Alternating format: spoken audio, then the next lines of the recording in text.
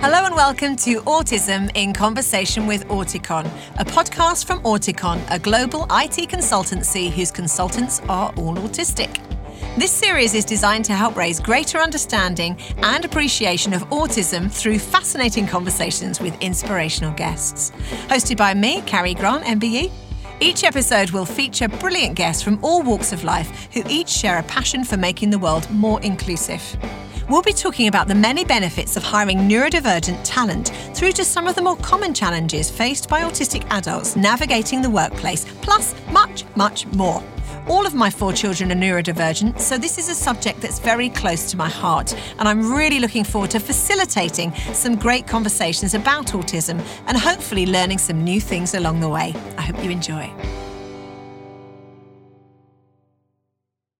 Hello and welcome to the latest episode of Autism in Conversation with Auticon. This episode, I'll be having a chat with the celebrated best-selling author and outspoken comic writer, Lette. Cathy has an inimitable take on serious current issues, and she'll be joining me in a special one-to-one episode where we share our experiences of parenting autistic children. Now, we're doing this particular podcast remotely because Cathy's in Australia.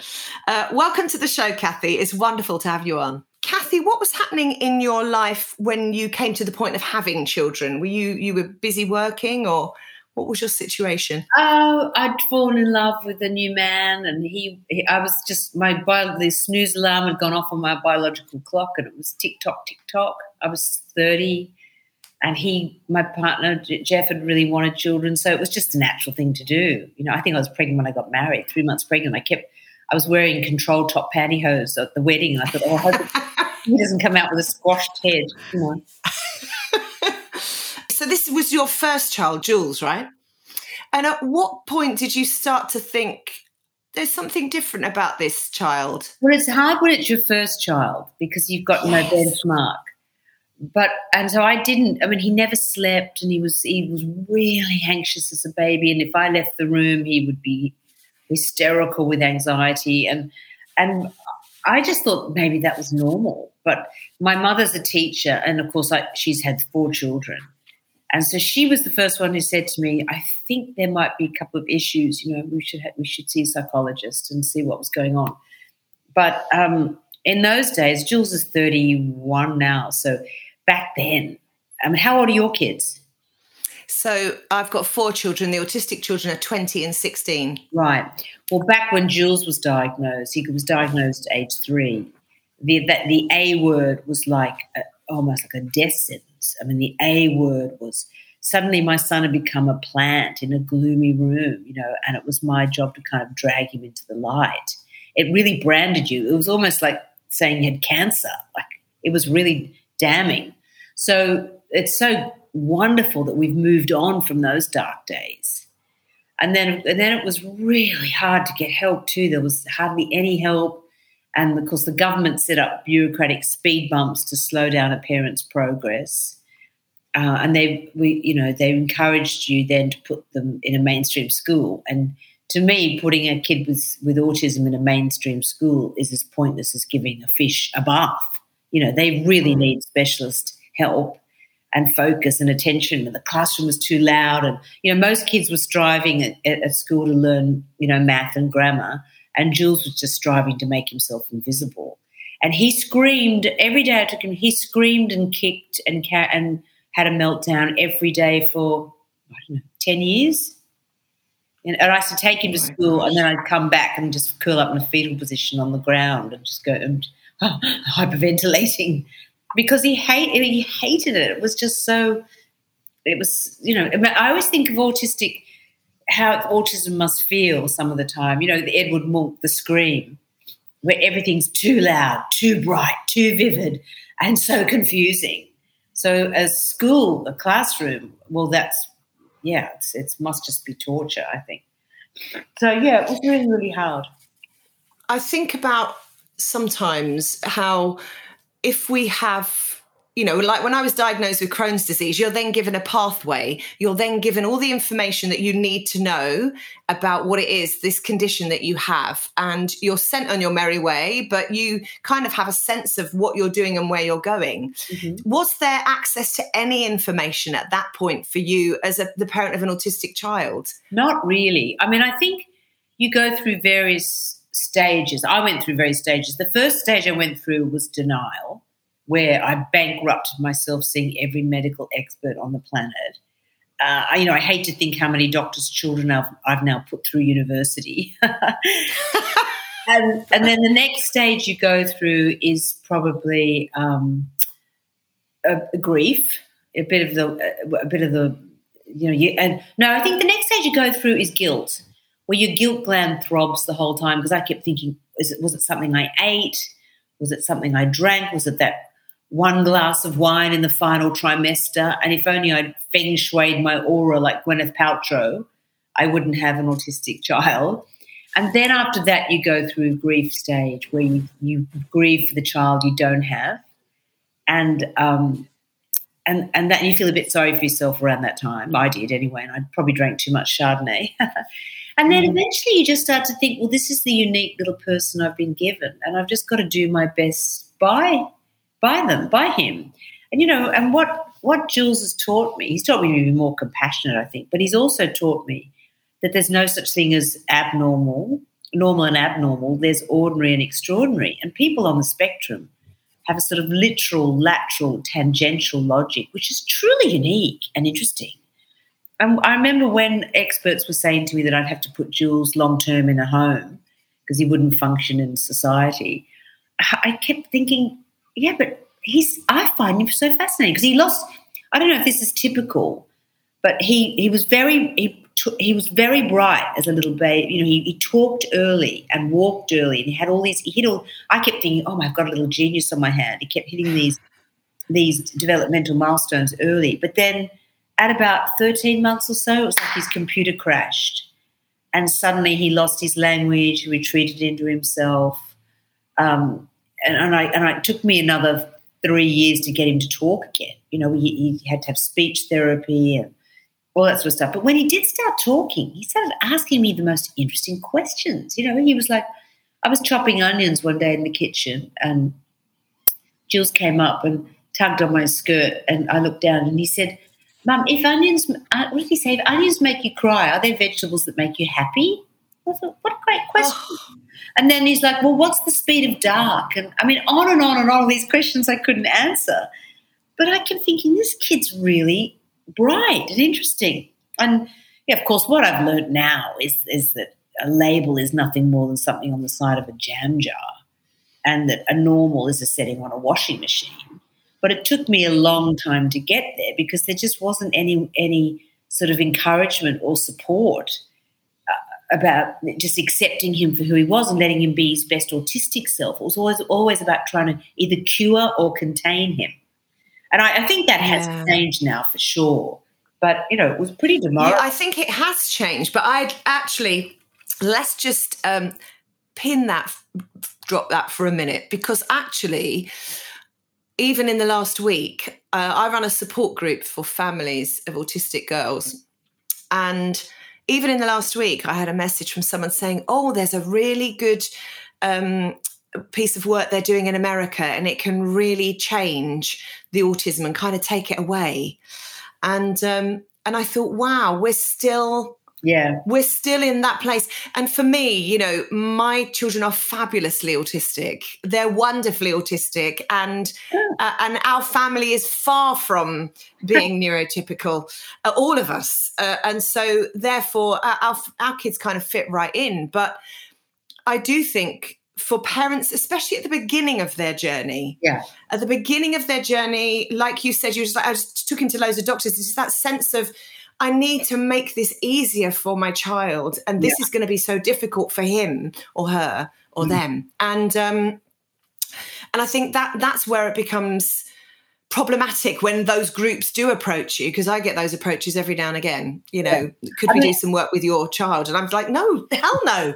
I want them to be even more autistic, please. Thank you. Well, I think, it helps to think it with diagnostic hindsight. We know that Mozart and Einstein and Orwell and Van Gogh, and these are brilliant people. So if they cure autism, that means we'll also lose our obsessive scientists and our incredible composers and all of that. Having said that, if I could take the anxiety away, I would, because it's really, really crippling. And I hate to see Jules when he's in a state of anxiety, because I can't soothe him.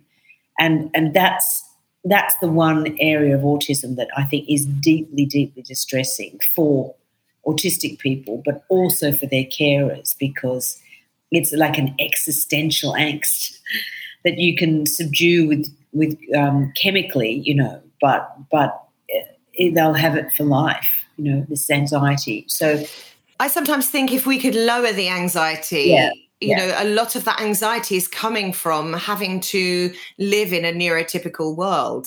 Sure. If we could if we could think outside the neurotypical box, exactly, that would be wonderful. Yeah. But unfortunately, society doesn't think that way. Yeah, yet. We're working on it, Kathy. We're working on it. Yeah. So talk to me about parenting. Because you also have another child, don't you, who's not autistic? Yeah. Georgie. So how did you work your parenting? Well, I used to worry about my daughter. She's 2 years younger, that she would be missing out because, Julius sucked up so much of the oxygen in the family because he needed so much care. He was going to the Tavistock Centre 3 days a week. We were having speech therapy, we were having occupational therapy. There was a lot going on all the time. But all the research shows that the siblings of autistic kids grow up to be incredibly well-rounded, incredibly self-contained. They're not selfish. They make fantastic friends because they've always valued the friendships outside the family. And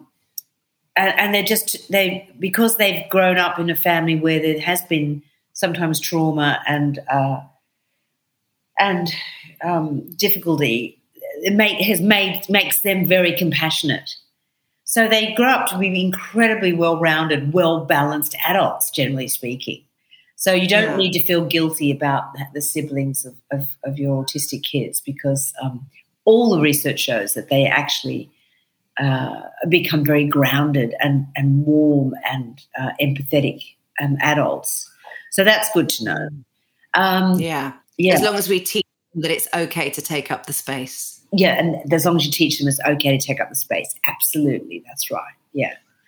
So, what else can I say about? I think the other really, really hard thing in the early days with the diagnosis is because, as you say, it's a maze and you're trying to find out as much information as you can. Maybe you find out from other parents, but you've got to be so many things. You've got so many hats. Yes, You're the medical expert. You have to be the psychologist. You have to be the bouncer because they get bullied and beaten up at school. You've got to be the educational expert. You've got to be, so many different people, and it's absolutely exhausting, as well as fighting the government to try and get some funding to help them get into the school you want. So, it is a bureaucratic nightmare. And the bullying is something that upsets me the most, because I remember when Jules was about 9, he came home from school one day with a sign on his back saying, "Kick me, I'm a retard." And saying, "Oh my gosh, Mum, the kids are calling me a retard. Am I a retard? What is a retard?" And even to use that word. Now, as a mother, you might as well have ripped my heart out of my chest, thrown it on the ground and stomped on it. And, of course, it makes you incredibly overprotective. And I've always been overprotective, And, when he was a teenager, I'd never let him out the door without a list of instructions longer than War and Peace and enough. And set up a comfortable wilderness homestead, But the quandary is, how will you know if they can ever cope in the outside world if you never let them out into it? So you have to let them out into it, but just try and equip them in the best way you can. I just follow mine on their iCloud. Oh, do you? I know where they are at all times. Yeah, I'm like a spy, like a commando. I'd say, yes, of course you can go out by yourself. And I'd be in camouflage fatigues, scurrying along behind the cars, crawling on my elbows up the street to just make sure he was safe and okay. So, there's parents. I mean, I just think all parents of autistic kids should just get parenting medals because it is so much Agreed. fun. And you sort of, no one ever pats you on the back. I mean, we should have a podium once a year where we step up and they go, here is your parenting medal because you're a medal. Yeah, gold every year. Oh. So tell me something. Were you raising your children with a partner at this point? Yes. So what was that like? Because sometimes I know with David, my husband, and I, it's taken us, we shift at different stages. We take different speeds. So I grabbed stuff very quickly. I was like, right, that's it. We need to completely flatline what we've been doing. Let's learn a whole new way of parenting for these children. And David was like, no, we're going to stick to the old way. They need boundaries. They need, and that for us, for about a year, we were on totally different pages. It was really difficult. Well, sadly, the instances of depression and divorce and unemployment in families where there's autism, it's really, really high because of the added stresses and strains. And that was the one thing I didn't like about The Curious Incident of the Dog in the Nighttime, which I loved, the book and everything, but the mother left. Like, mothers never leave. Fathers leave often, I hate to say, but mothers don't leave. So I could never really warm to the project because of that reason. I thought it was a betrayal of all the mothers I know who soldiered on their own. Of course, there are some great dads, but many dads do leave. It's too hard. And I think we find in our group sometimes what happens is the mum leaves their job. Yeah. And so they then become full-time carer. Sure. And then dad has got to work doubly hard, so feels much more disconnected from the home, comes home and obviously his partner is going, come and help me. I've had 12 hours of this all day. Please help me. And of course, their relationship then becomes very strained. Yes, I think that's absolutely right. I mean, and I had to pull back on my career big time with Jules because so luckily I write so I could work at home and I could make my own hours. I was my own boss, but I gave up TV presenting. I had a good career on television, but I couldn't travel. I had to give up travel writing. I had to give up all sorts of broadcasting things I was doing and also book tours around the world because I couldn't be away. So my career had to shrink and I just concentrated on the writing because it was portable. Many novels I wrote in the waiting room of the Tavistock while Jules was doing which is what I'm doing exactly that right now. Right. In the same place. Exactly. So you just have to adapt and do the best that you can. But it is really hard. It is, there's no doubt about it. And then thinking about parenting an adult, because your parenting never stops, does it, for any parent? But, for us, perhaps it's slightly more intense. So now that Jules is a big grown-up man, what's your parenting like now?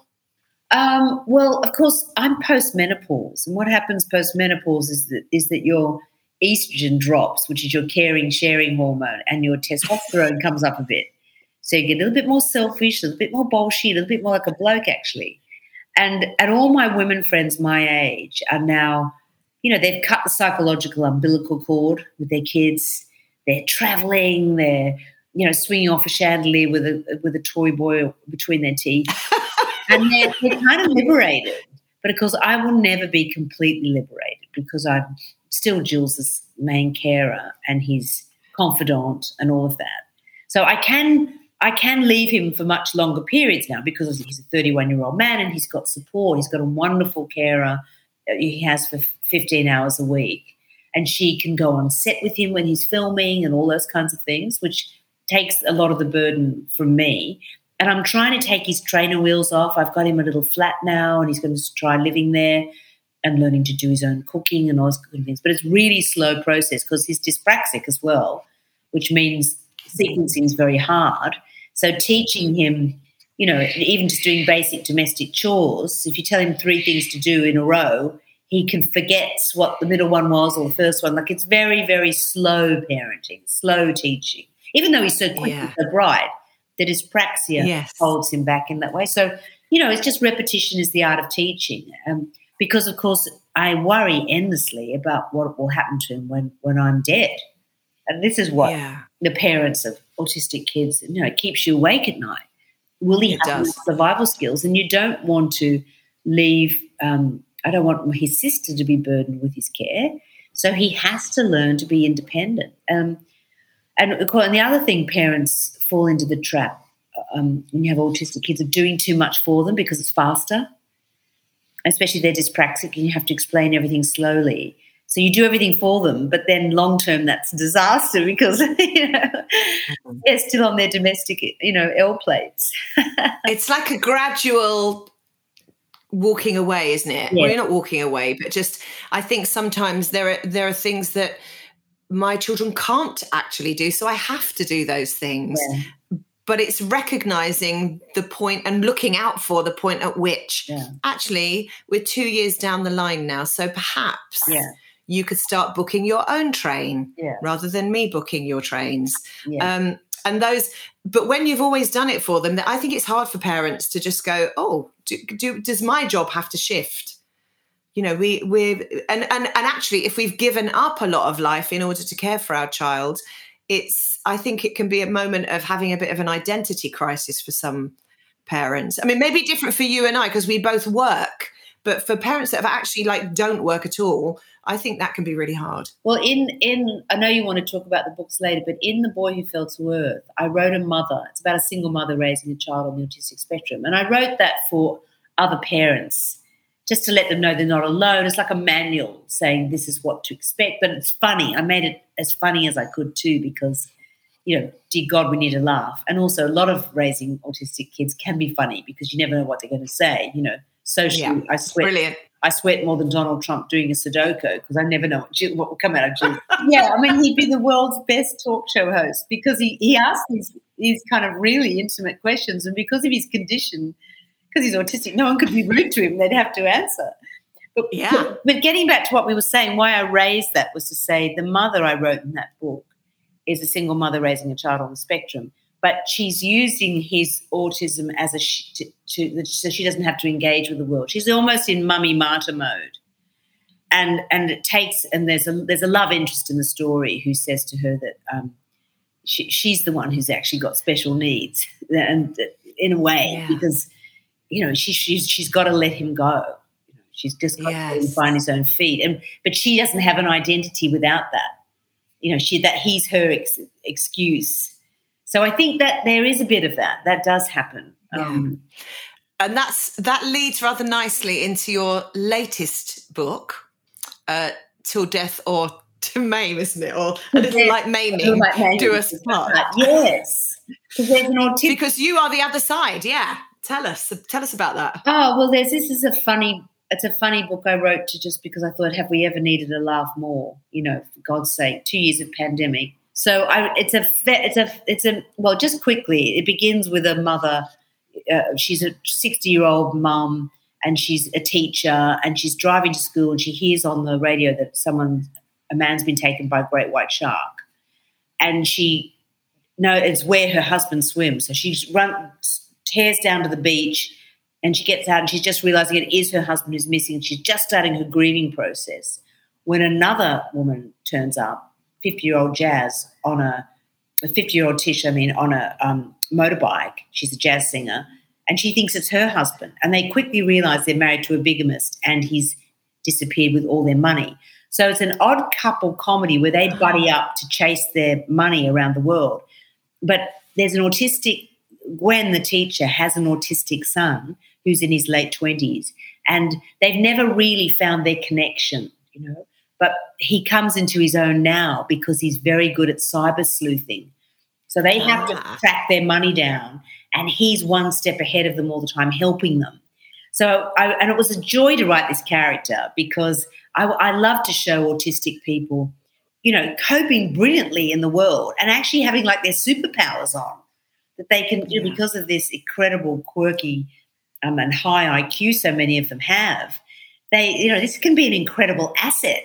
So it was really fun to write an autistic male character who was so clever and so and was helping his mother so much. and putting autism into such a great light, and how they found their deep love for each other through helping each other. So that was really fun to write. Yeah. So when you're writing, are you thinking this would make a great TV film or film, and we could cast Jules in that role? Oh, all the time. I wrote this Me role. too. Yeah, I wrote this role for him. Just creating jobs for my children, yeah. Keeping it in the family, Absolutely.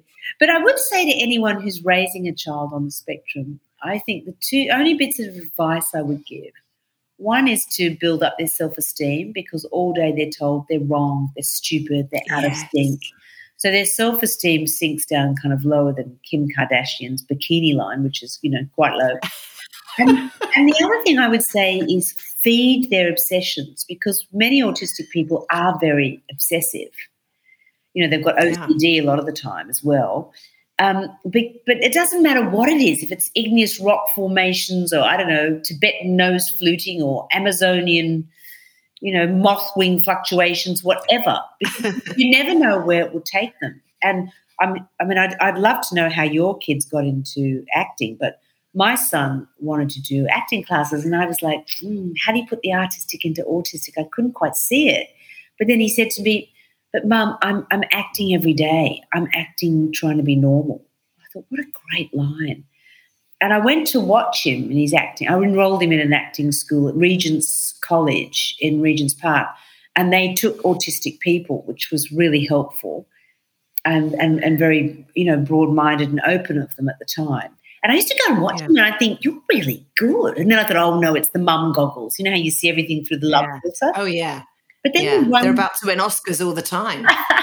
But then he won a few little prizes, and then he got cast in a couple of little films, and then he got a big part in Holby City, playing an autistic character. And this, I think, as far as I know, it was the first time that an autistic actor had been cast to play an autistic character. Yeah, he's the first. And it really to help take the stigma out of autism, because it's more useful than a million dry documentaries on autism, because of course the audience are emoting with him and relating with him, and Holby City was such a great happy family on set, and he had the brilliant Catherine Russell playing Dr. Serena Campbell, and then he had Gemma Redgrave as her lesbian love interest, and he couldn't have been in safer thespian hands than having these two wonderful actresses, but also human beings to sort of keep him, to make him look good. And we're all really good friends now. Adore them both. So it was a very, very happy experience. But sadly, Holby's come to an end. But he's just been cast in Midsummer Murders, which is exciting, playing a murder suspect. So, but like you, I want to start writing vehicles for them, because producers just don't think outside the neurotypical box often enough.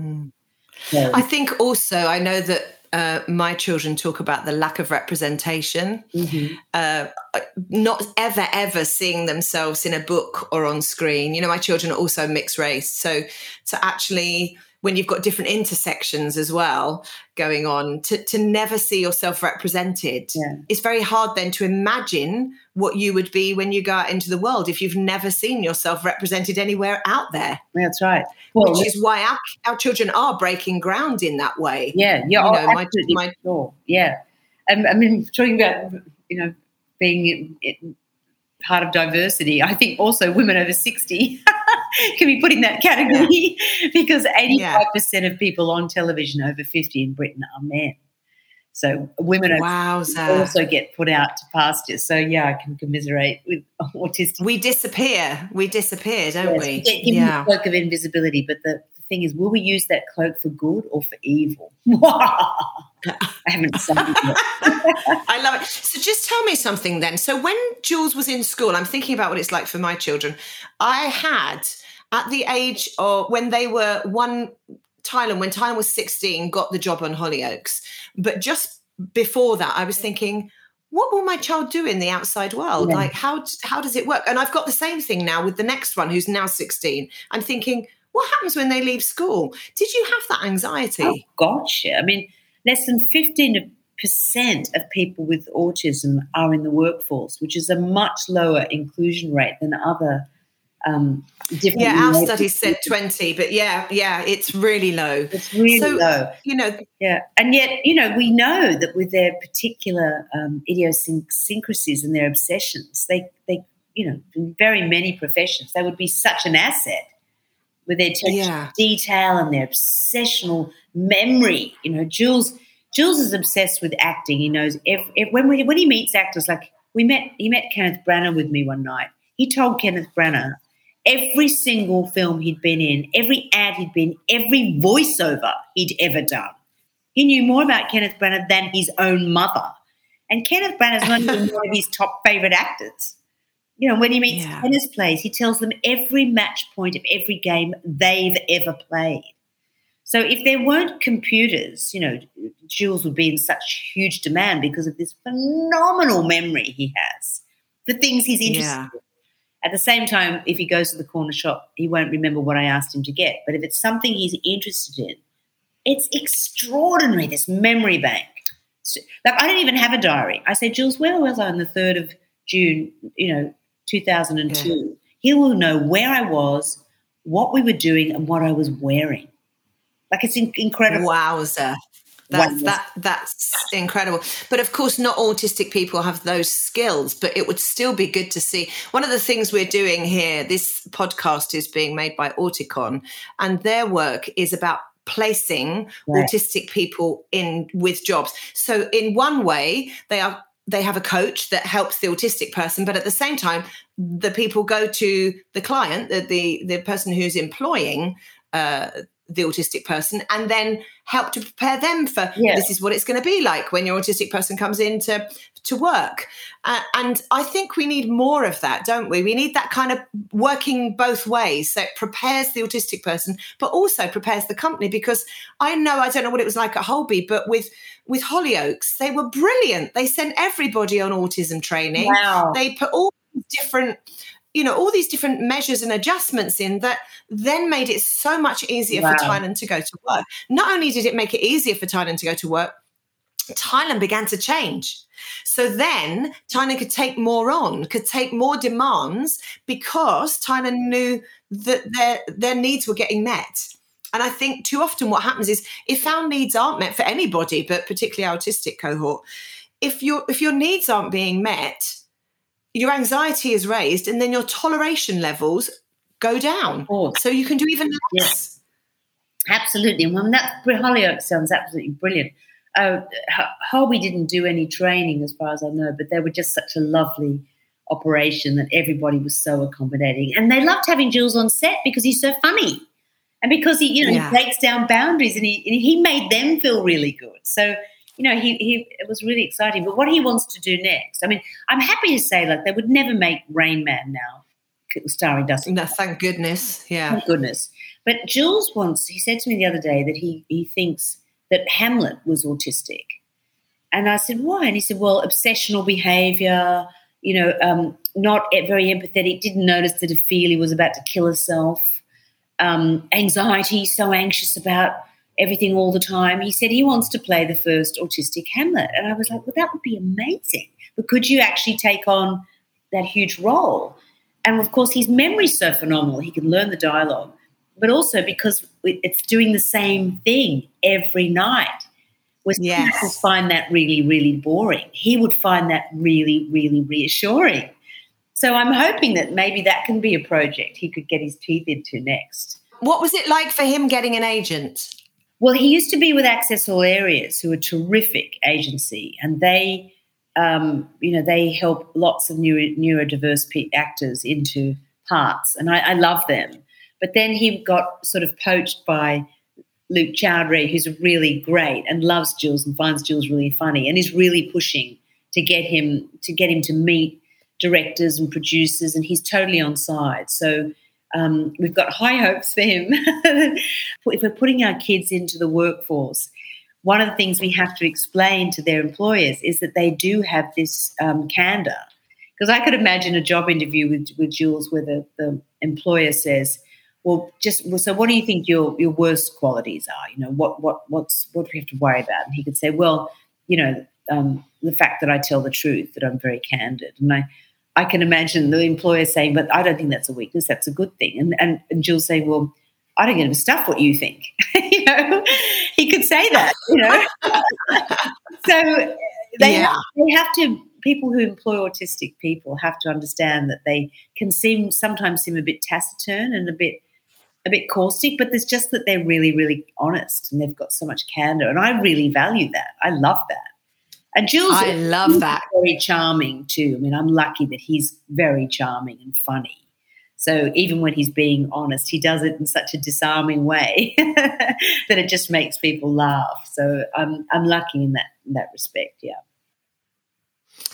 Just to finish off then, Kathy, because I feel like you are the sort of the auntie of the autistic parent world, because you've got your 31-year-old child. You know, a lot of us are bringing up children that are a little bit just behind that, you know. And I really appreciate your honesty in regard to how hard it was 31 years ago, because, you know, we think it's really, really hard now. Oh. We do. We still are on our knees trying to access help. But hearing your story, it makes me appreciate, you know, things have moved on. Yeah. Girls are now getting diagnoses. Like there's all sorts of stuff that wasn't even happening 30 years ago, really, or rarely happening. Before you asked me the question, I just remembered something on that note, because when Jules got expelled from preschool because he put the teacher's shoes in the bin or something, and, you know, he got expelled, and I knew he had the diagnosis at 3. He was probably about 4 then. So I was when he got expelled, I was so upset, and I came out of the schoolroom and I was, you know, just thinking, what am I going to do? Where do I go now? Where can I get him educated? Why can't someone help me? I saw another mother having a little quiet cry under a tree, and I thought, she's also had a diagnosis of autism or something, and I'm going to go over and reach out to her, mother to mother. And I went over and said, are you okay? You know, what's wrong? And she's sobbing her head off, and she said, it's Tarquin. He's 4, by the way. He's not taking to his French. And I was like, oh, my gosh. And I thought, I wanted to get in my car and run her over repeatedly until death. And I thought a jury of mothers of special needs kids would acquit me. Yeah.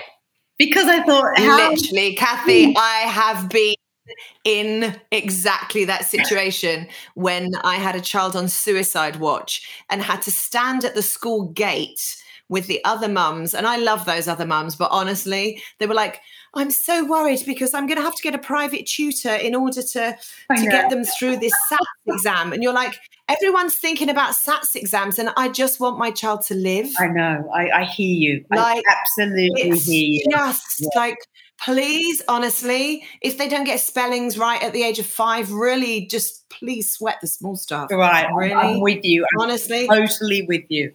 You and I don't have to buddy up and write something together. Yeah. Oh my gosh. Yeah. So tell me something. So I want to know, like, for our listeners, we've got lots of people with every different role around autism. So we've got employers of autistic people, we've got parents, we've got lots of autistic people themselves listen to this podcast. What would you like to see happen? Let's fast forward 10 years. What would the world look like for our kids if they were growing up in 10 years' time? What would you want to see, particularly in regard to getting jobs and stuff? Yeah, I just want employers to, as I said, think outside the neurotypical box, you know, and just give our kids a chance to shine, because they will shine. They're just given a chance, the opportunity, and a little bit of tolerance and understanding. You know, they can give back to society in the most wonderful way. But unfortunately, they're I don't like to call it a disability, but their difference is invisible. Like, they don't have a white stick or a wheelchair or whatever. So people often expect too much from them too quickly. But too often they end up living on a bedsit and benefits, but living in a bedsit on benefits. But they could, as I said, give back to society in the most interesting and innovative and extraordinary ways if we should just give them a chance to shine. Kathy, Lette, thank you so much for today. Thank you so much for listening. We really hope you enjoyed this episode of Autism in Conversation with Auticon. This episode was recorded in April 2022 and contributors are using community preference language at this time. Recording and production was at Strathmore Studios in Clerkenwell, London, and it was engineered and edited by Billy Godfrey, and music was by The Lethargies. If you'd like to know more about the podcast, would be interested in applying for a job as an Auticon consultant, or would like further information about how Auticon can help support your business, please visit auticon.co.uk. That's all from us this time. Bye for now.